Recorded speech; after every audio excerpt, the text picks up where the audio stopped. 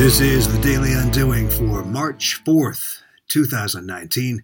I'm David Cadet, and together with Mark Bobin, we're undoing the way marketing is done. Last week, we ran an episode about WestJet's new Dreamliners and the underwhelming tagline they've chosen to go with to represent themselves in this new venture. We received a little blowback from listeners who challenged us to come up with something better. Well, we aren't WestJet's agency and thus feel no responsibility to offer our 2 cents for free, but we couldn't resist the temptation.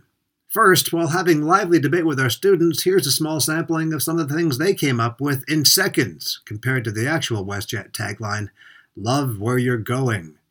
How about "Soar in style"? "Fly as far as you can dream." Nice little tie-in there with the Dreamliner aircraft. And "It's all about the journey." As we discussed during our podcast last week, we are proud of this hometown brand, continuing to take Air Canada to task and beat them at their own game. WestJet's acquisition and announcement of the Dreamliner is a significant victory, competitively and positionally. All the more reason we felt the "Love where you're going" line was a total undersell. The whole purpose of these amazing planes is to enhance the flying experience, not the destination. Therefore, even "love how you're getting there" is already a bigger, better, and more relevant claim than "where you're going." As one of my students pointed out, a lot of people hate where they're going. They have to travel for business or go to a funeral.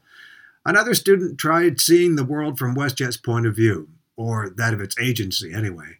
Could it be that WestJet is trying to be customer-centric, he said, trying to focus on the excitement of the destination?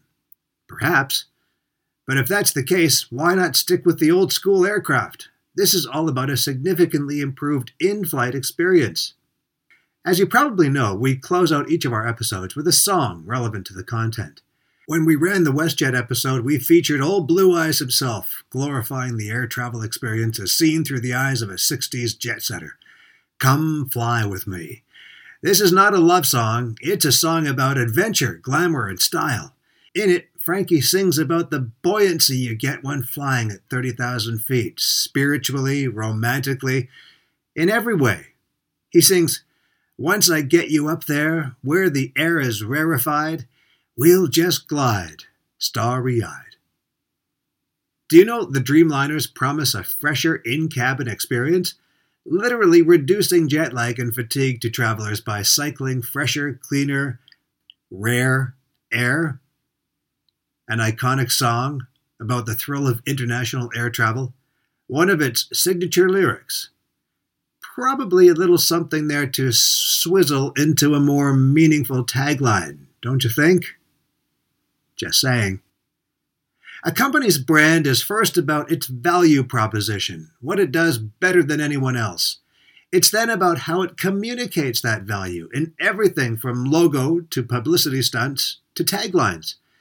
It's also about corporate social responsibility. WestJet does each of these pretty well, most of the time. It's a shame to have purchased $1 billion worth of premium customer experience and then tell the story as if it were a seat sale.